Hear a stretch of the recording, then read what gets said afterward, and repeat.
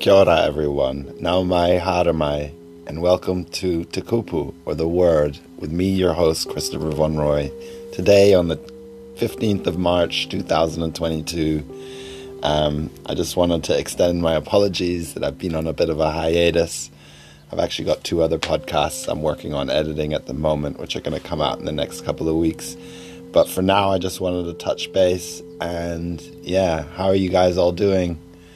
I know it's a bit of a uncomfortable time, unsettling, and we don't really know what's going on at the moment in the world. And so I kind of wanted to focus today's episode on deliberations around war and the reasons why these sort of fringe actors always seem to come to power and exert their seeming dominance over others.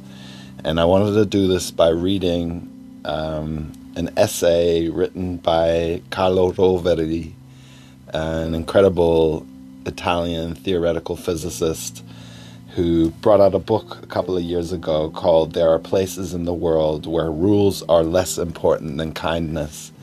And it's a collection of his articles that he's written for various publications, mainly in Italy, but also in the UK, in the US. And this particular essay he wrote is called Mein Kampf, and it was published in the Corriere della Sera on the 13th of August 2016, so nearly 6 years ago, and in which he reflects on the republication of Adolf Hitler's book Mein Kampf. And I think it offers quite a neat parallel towards what's motivating Vladimir Putin at the moment and why this war in Ukraine is happening. And of course, it's easy to try to narrow these things down and compare Vladimir Putin to Adolf Hitler. But I think afterwards I'll make the case of why it is important to try and draw some sort of comparison, even if it's just to rationalize it. So, a bit of a more somber episode, but here goes Mein Kampf by Carlo Roveri.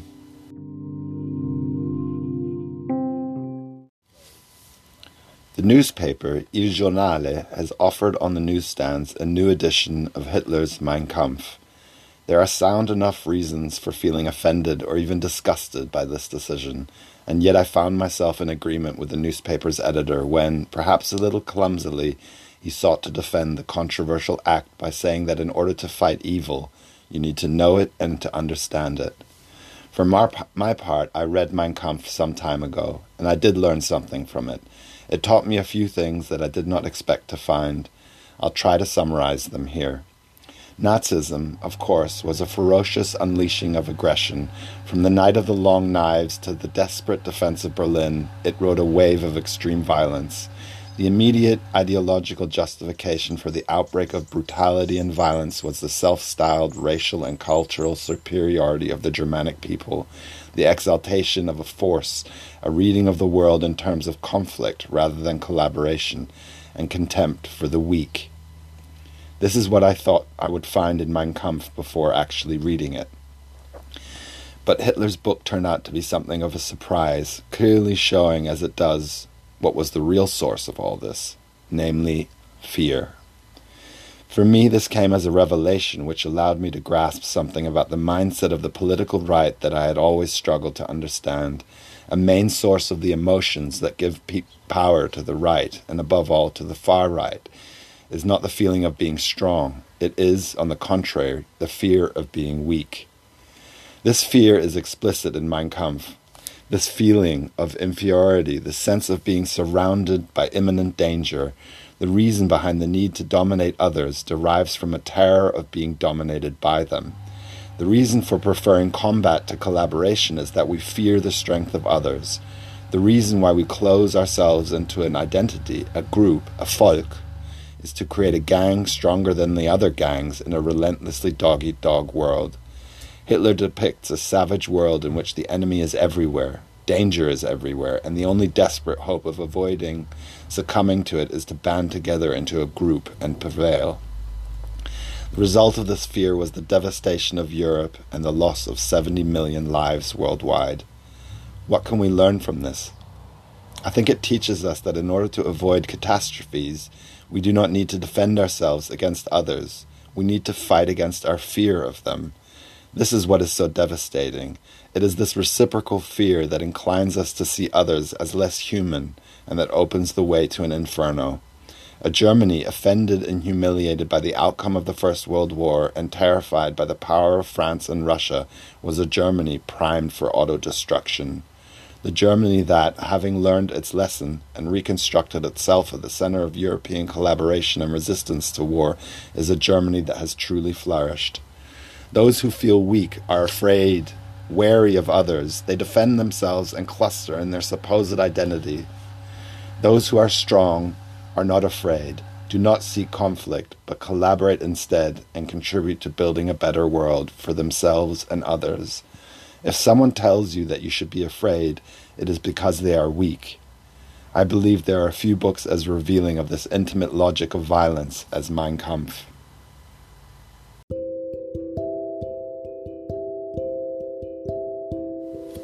I think you guys can agree that this essay offers some insight into the psychology behind what drives Vladimir Putin. I spoke to my father a couple of days ago about the war and about Putin, and I asked him whether or not he's got people around him that are actively questioning what he's doing. And my dad said yes, but that they're not speaking up and they're too afraid to do so because it is now too late. And he also said that Putin isn't doing this, running this war to try and extend the territory of Russia or to bring Russia back together again. He's doing it for survival.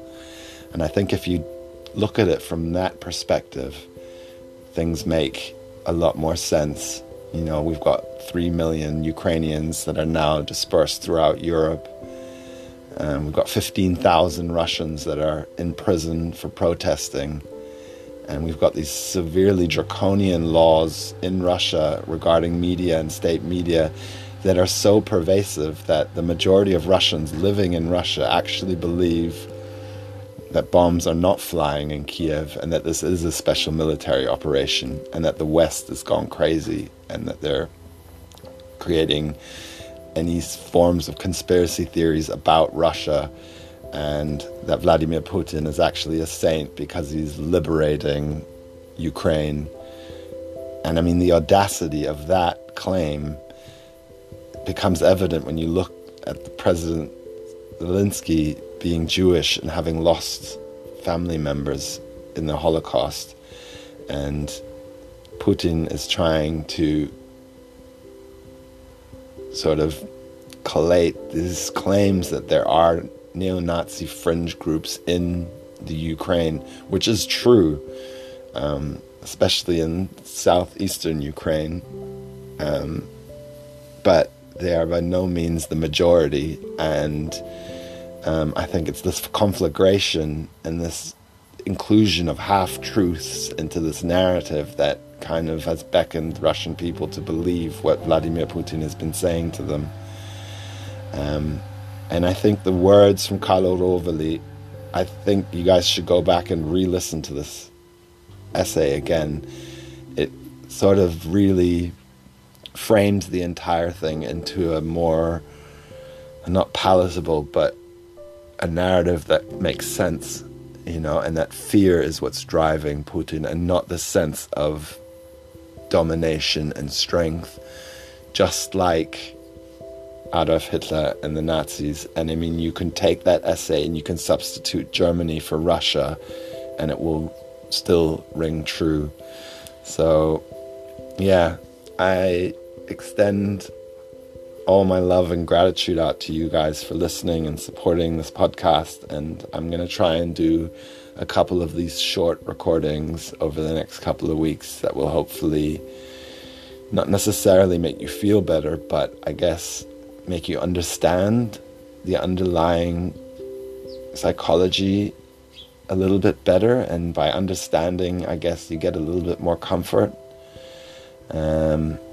Yeah, so to all my family in Germany and friends, loved ones all around the world, big hugs, and aroha nui from my little perch here on my porch in Golden Bay, New Zealand. Talk soon.